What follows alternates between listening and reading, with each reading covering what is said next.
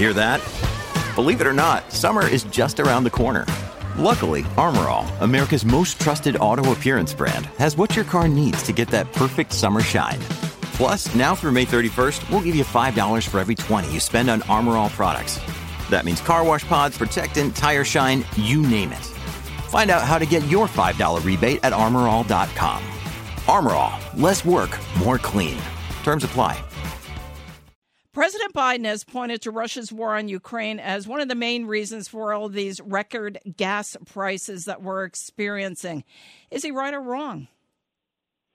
There's a lot into this. That is one of the issues, yes. The Russian invasion of Ukraine, which caused many of the Western countries to sanction Russia, curtailed the amount of oil available globally in a significant way. And that certainly is one factor in the rise in prices. Now, the other is refining capacity, something that we've seen decline over the last 3 years. The ability to turn that crude oil into something like gasoline, diesel, and jet fuel. There's only a finite amount of capacity to do that, and we have less capacity, about 1 million barrels a day less capacity, or 5% than we did 3 years ago. So there's a big drop in the ability to take that oil and to refine it as well. So the average layperson who's paying record prices at the pumps says to themselves, so why don't they just open the spigots and ramp up production? Why don't they? Well, a lot of it is beyond that.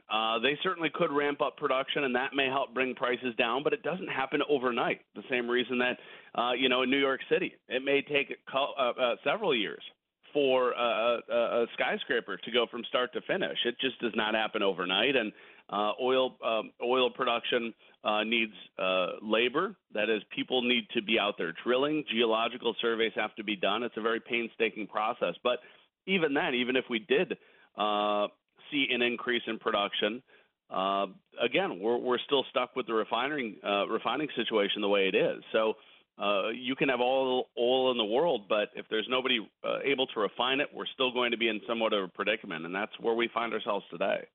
President Biden Wednesday urged top oil executives to ramp up production. Will they, and why hasn't it already happened? And, of course, you just touched on some of those factors. Mm-hmm. Well, I think oil companies are a little reluctant to raise production because they're unsure if their billions of dollars of investments will return fruit, especially with the president and the administration going after oil companies and making it difficult for them to increase production. Now, they are making improvements, but I certainly think it would help if the president would provide a little bit more clarity instead of going after the oil industry. It's kind of like burning a bridge and then betraying your best friend and then asking them to help them in your time of need. And that's kind of what's going on here. Oil companies are a little reluctant and uncertain if now's the best time to be spending billions of dollars to raise production when the president has made clear that he wants to end the internal combustion engine in the next decade. What are you expecting from President Biden's trip to the Middle East, including oil-rich Saudi Arabia next month? That one is going to be very interesting. Obviously, the Biden administration has come down on Saudi Arabia very hard in the past, and I don't know that is going to change anything. I don't know if going to Saudi Arabia and speaking to the Crown Prince in person is going to change some of the hard feelings there. The president has also gone after OPEC, including Saudi Arabia, for failing to increase production. And again, it's kind of like a friendship that's gone awry. And so you wonder if the Saudis are going to listen now, or maybe the president's going to turn up the heat and say, well, if you don't increase production, maybe we don't support you militarily. So it's going to be interesting. I'm hopeful that something positive will come of it, but I'm also a little bit of a skeptic. Is the Biden administration trying to force the public into electric vehicles? I think he'd rather the public be in electric vehicles. Absolutely. I think he's made it clear with his agenda, trying to steer the nation to that, to the electric vehicle future. So absolutely, I think the president's trying to steer Americans in that direction. Despite record prices, Patrick, are Americans driving more this summer anyway? Well, that's the incredible thing, is that demand is going up even as gas prices reach all-time record highs. Americans don't seem to want to stay home for another summer after, arguably two of the COVID-induced summers. So Americans are getting out and about, and high gas prices aren't going to stand in their way, it seems. But, of course, this also comes against the backdrop of a strong jobs market, rising wages, and falling unemployment.